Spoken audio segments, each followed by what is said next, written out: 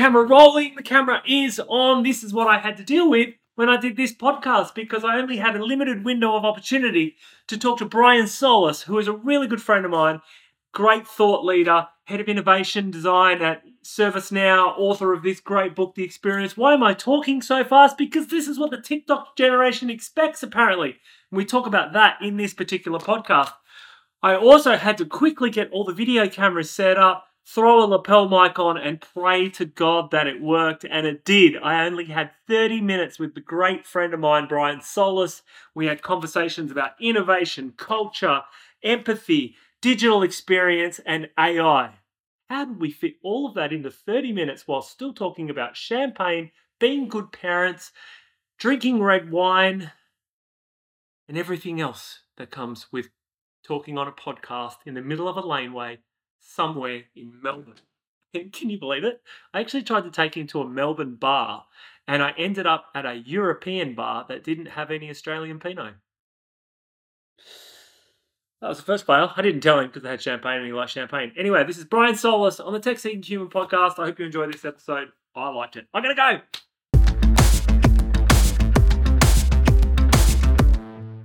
Brian, welcome to the Tech Seeking Human podcast. Fancy finding you down a laneway in the middle of Melbourne. Well, it's better to do it here than it is to do it virtually like we did the last time. So, and even better with wine and champagne. Cheers. Cheers. Really good to see you. Good to see you. First time in a long time. It's been a long time. Yeah, it has. I follow you a lot on Instagram. I see a lot And of what I you follow post. you. Yeah, you follow me. You think I'm a brilliant dad, which is propaganda. It's certainly I for all those listening, I said he should win the Dad of the Year award.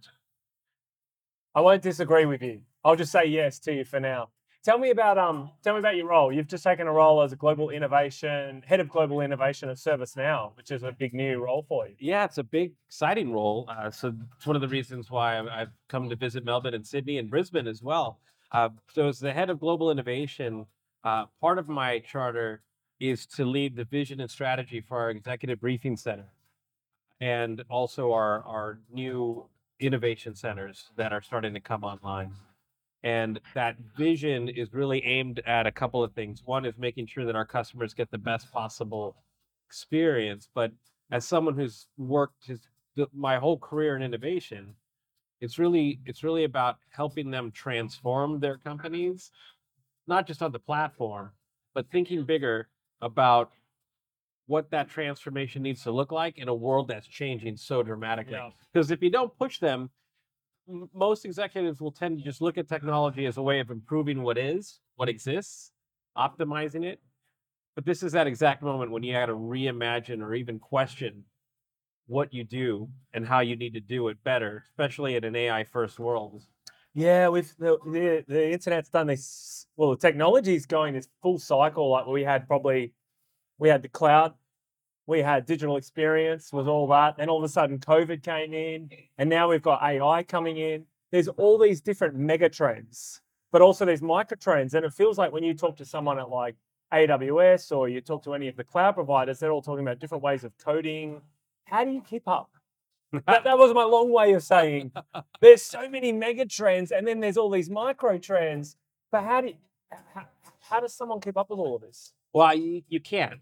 Right, you need a team of futurists and analysts making sense of all these megatrends, but more importantly, the microtrends. Right. So, for example, if AI is a megatrend, a microtrend would be how is AI as a user interface transforming how people want to interact with technology?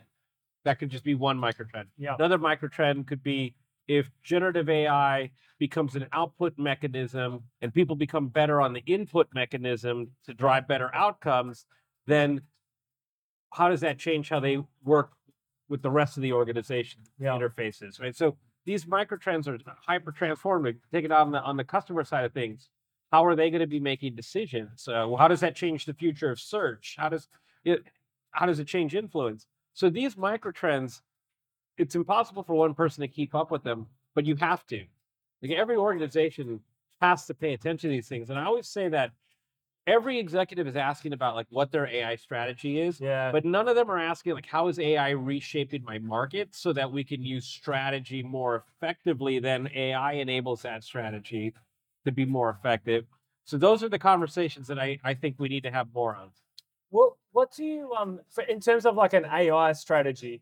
What are they asking you? Like what are the big things that the executives are coming to you right now and they're going, I need help with? Well, the natural thing is, and where we put them through an EBC program or an innovation center programs, they want to know how AI is going to enhance or optimize their implementation of ServiceNow.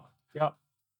But we just ran an ad in Wall Street Journal around thinking about AI to reimagine your business. Yeah. And the copy doesn't read like an ad; it reads more like a manifesto.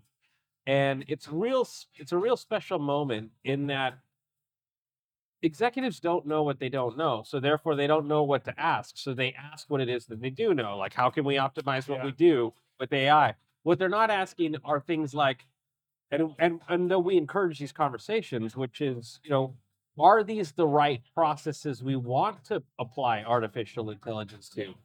What are your business objectives? Maybe we'll start there. Where are we trying to take the organization? Where is your market going? And then we can reverse engineer backwards of like how do we use AI on the platform to help you achieve that?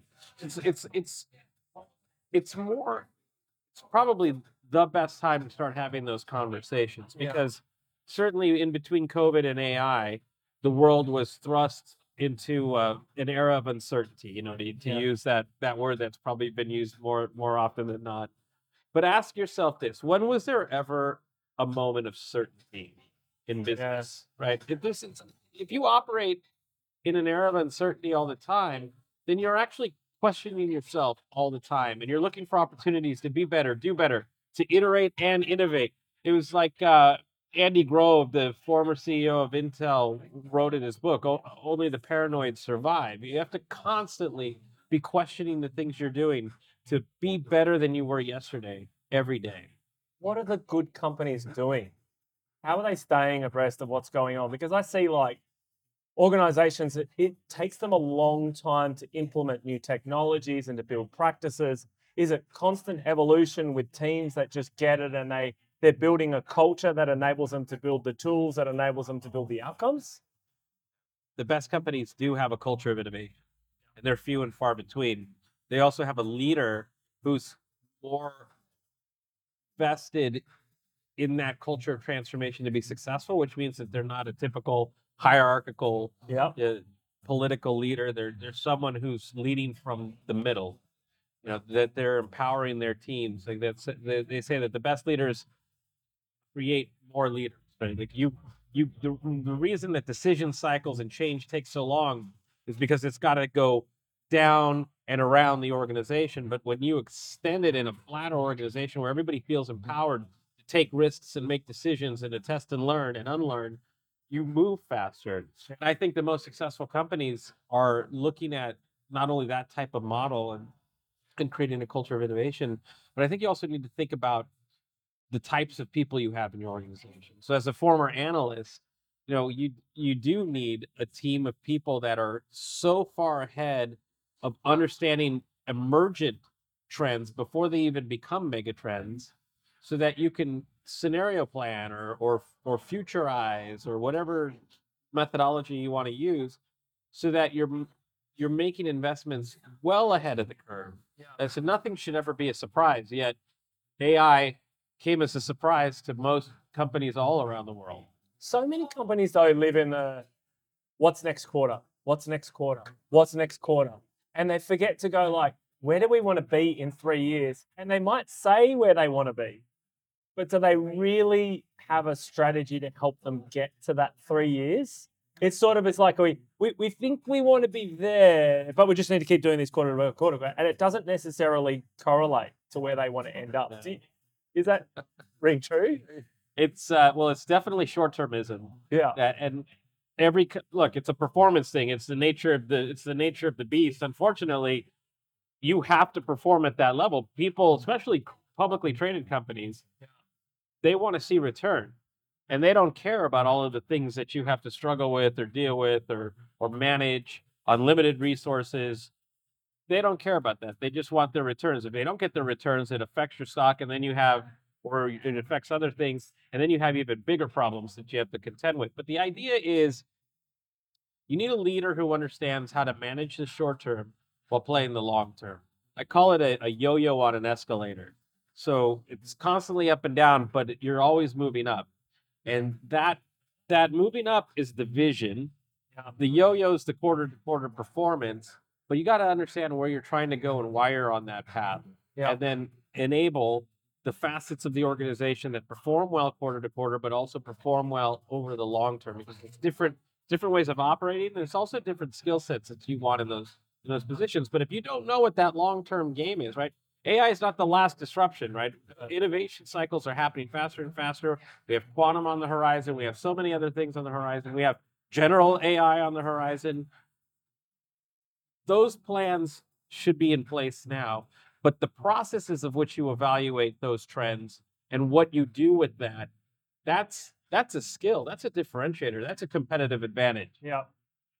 If you feel like I'm really putting you under the pump, I know you've had a long flight and you've just got here, but if I was to put you on stage now and you've got 20 minutes to talk about what an organization can do to advance their innovation strategy, and we had a pie chart, what percentage of time would you be talking about culture versus tools versus people versus leadership? Can you give like in your head, as you think about these, is it digital experience that people, or customer experience that people need to be thinking about? Is it equal all? I think if I had to look at the Venn diagram, you would have iteration, innovation, and disruption, right? Iterating is where you're constantly improving the things that are good within the organization using technology, tools, people, process, all those things. The other circle would be innovation. It would depending on your appetite for risk and also your threat to digital Darwinism, like how threatened are you based on all of these things? That circle gets bigger, smaller accordingly. Then the third circle is disruption, where you invest probably a smaller group of resources that are trying to put the other two out of business. Yeah. Because if you're not trying to disrupt yourself, someone else will, or something else will. Yeah. So that, at a high level, would be sort of like the Venn diagram of my 20-minute speech.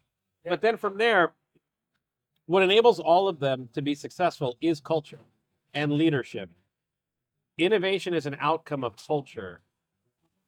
Great iteration is an outcome of culture. But people don't talk about culture the way that it's actually meant to be, which is it's a way of working. It's a why of working, aware of working. Yep. What's that future motivating state? And what are the beliefs that we have as an organization that are going to help us achieve that future motivating state? And then what are the behaviors that we want and the roles that we want within the organization that are going to bring to life those beliefs? What are the semiotics that we're going to place throughout the organization that you're going to see and read and feel as a reminder that we're on this path, on the right path? Because also all those things create the norms. And based on what you reward and what you don't, reinforce those behaviors. So that's culture, and that's true leadership. And we don't have those conversations en masse. Yeah. And are you seeing a difference in, you talked earlier about successful cultures aren't necessarily the hierarchical ones. You said lead from the middle. That's a different way of approaching how a business should run. And different cultures actually probably can react differently to a very flat organization that's, has value teams that can all go off and do things versus a culture that really needs hierarchy and discipline. It's hyper dependent on how that is going to be successful, which is tied to leadership, which is tied to culture. Culture also defines how other people feel when something like that is happening and whether it incentivizes or decentivizes morale. So all these things have to be consideration because in the end, we're human beings. But I'll give you an example. Jim Farley, who's the CEO of Ford, he's someone to me that leads from the middle. When dealers get access to all these great new cars that they're selling, and they mark up the prices so high as a means of trying to drive profit, it affects the brand. And Jim noticed that, and he was committed to doing something about it. When the new Ford F-150 E version hit the market, he took it on a road trip around the country Yeah. so that he could record his experience of what it's like to be an owner of a car that doesn't have an internal combustion engine, right? Yeah. So, Cool. so he's learning firsthand about what great service looks like, what great engineering looks like, where are there opportunities to make improvements, because he is customer zero. That's the gift of empathy. So anybody who leads from the middle has the gift of empathy because they're learning and feeling what's around them and finding it, using it as an opportunity to be better, but to also to help people see that they play a really important role in driving what's going to be different. So to your question about like how important and how big of a thing is this, it is I think a matter of survival for companies that can be disrupted anywhere at any time. But I also see it as an opportunity to not even worry just about disruption, but to just be great. Like just be great, be greater, and use those as moments, those like learning moments, to challenge the status quo, but also challenge your own playbook, challenge your own biases, challenge your own reward systems, and go out and learn what it is that makes this world go round.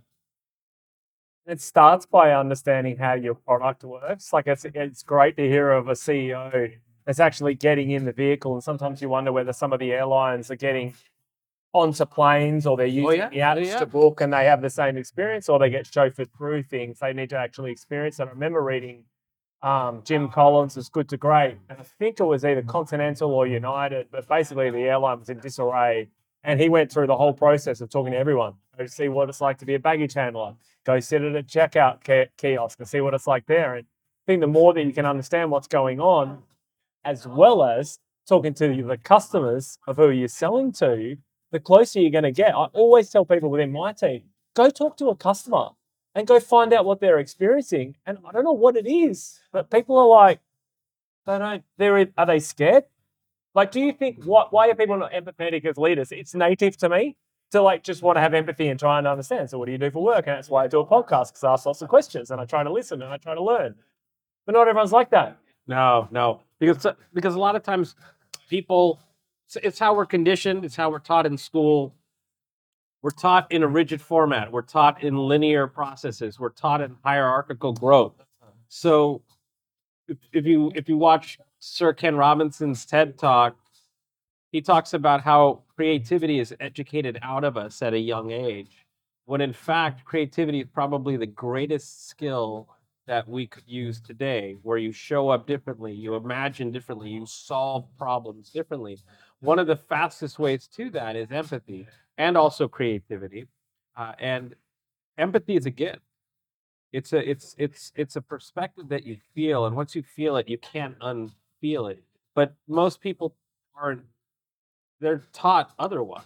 Yeah, okay. And they're reinforced otherwise. Think about this: a CEO of a publicly traded company could absolutely fail and make $50 million just to get fired.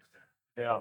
There's the incentive structure isn't trying to reward taking chances or taking risks or experimenting, at least not in public. But that's why when a company does so exceptionally well, like Apple, that actually lives with human-centered design, where empathy is a pillar of human-centered design, they outperform the market, and rightfully so, because they can give customers what they want, but they also know their customers so well they can identify opportunities to develop experiments that lead to products that customers didn't even know they wanted, but once they see it, they can't live without it.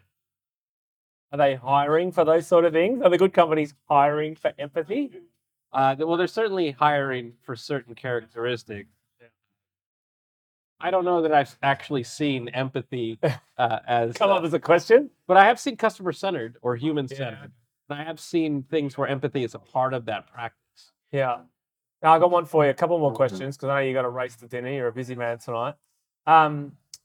Digital experience or customer experience has always been center of what you've often spoken about, and now we have AI and automation as a key pillar of what you talk about. As users, we get spoiled. We have Disney and Netflix and our apps, and they work all the time. But some of the research suggests otherwise. That we expect more out of our experiences every single time we go onto apps or any of digital services, or we walk into any store. Do you think companies are keeping up? No. There, experience innovation is the greatest differentiator. Apple gets it. Any company that delivers a better experience can, in the very least, expect a 25% premium because customers are willing to pay for a brand that they know will give them better service, a better product, the better relationship. But the reason why this isn't a priority comes back to a question you asked earlier. Leaders are not on the other side of a customer service line. Leaders are not on the other side of a booking portal. They're on the other side of shareholders or stakeholders or other things that sort of prevent them from having that empathy. But it is not just customer experience or not just employee experience, it's experience in general. Yeah. I'll give you an example of how important this is, but how little credence we give it. When in 1994, when Amazon.com launched, and then in 1999, when we started to see sort of the mass consumerization of internet access, e-commerce was born. Now it's 2023, about to be 2024. E-commerce still looks a lot today like it did in the 1990s and early 2000s. And all of that was just a digital extension of a catalog. Right? Nothing groundbreaking. Then when mobile really started to hit with the iPhone in 2006, 2007, Apple introduced an entirely new way of interacting with information. And what did we do? We took websites and made them work on a smaller screen. We didn't reimagine a website or an e-commerce site for an entirely new way of interacting with information. We just ported it over. We get in these really, really horrible bad practices of iteration for the sake of making it work. We get so busy with everything else that we never look backwards to say, in hindsight, mobile was the opportunity to actually be great. And now with spatial computing on the horizon, it's going to introduce yet another way of interacting with information and the world around you. Yeah. And yet none of those things are probably going to catch up. Yeah. But at one moment, one company will reimagine it all, and all of these things will become outdated, and these companies will be competing on experience. These companies won't. That's next level disruption, and it's guaranteed to happen. Yeah, you're spot on. It's like you can't teach a dog new tricks, but we've been teaching the dogs new tricks for ages where we go, oh, we'll just launch this new mobile app and it'll fundamentally be the same as that, and it's run by a different team. And as you sort of went through that iteration, I was like, the companies that can design for the customer first based on whatever that new platform is and just rethink how to deliver it, they'll be the ones that will be really disruptive. And you start thinking through things like, do we even need websites? Oh, like brochureware sometimes. Can you not just do it with a chat bot? Or like, what will the future look like? It could be radically different than the way in which we think today of website, mobile app, mobile device, point of sale system. Yeah, this is why human-centered design is so important and empathy is so important. The micro trends that we talked about earlier, you take one as TikTok is a micro, is both a mega trend and a micro trend in that TikTok brain is an outcome of TikTok's popularity, which means that it speeds up how you experience the world. It speeds up how you process information, not for the better, by the way. Claire, who's sitting over there, and I were walking over here, and we noticed that the crosswalks now have lights on the sidewalks, which is an outcome of TikTok and social media in general, because more people are looking at their phones and walking into traffic. And so these, so if you take the crosswalk as a metaphor, and you say, well, what's the equivalent of a website? Well, you live in a time where people listen to podcasts at 1.5x because they don't have the time to sit there and listen to it. You live in a time where TikTok users are demanding artists record faster versions of their songs. So you play that out now in a website scenario. No, it's not necessary, and nor does it engage a TikTok brain in any way, shape, or form. An AI-powered chatbot, like say something that like from Conversica, or that can have an intelligent conversation with you that helps you make a decision. You don't need a website at all, and certainly not one that's written by people that never tested that copy with the user, right? Like I still can't believe we're in that scenario. So anyway, it's a long way of saying people are changing from their relationship with their technology and their personal lives. Yeah. And businesses aren't keeping up. Neither is education, by the way. We still have textbooks, with students whose TikTok brain, Still have libraries. that can't I ask my read. kids, like, what do you do in the library? They're like, homework. Yeah. I mean, like fundamentally, like if you had to reinvent the textbook, I experimented with this with my book X. I used a high school teenager as sort of the inspiration of, if you had to design a textbook for a mobile brain, because TikTok wasn't out then when that book came out. If that brain does not go left to right in a Z formation and it's dynamic, how would you design a page to be engaging? And that was a fun experiment. I had to change how I wrote and how I designed. We called it an analog app, but I was the one who had to change. I couldn't expect my reader to change. And that's a lesson for where businesses need to go.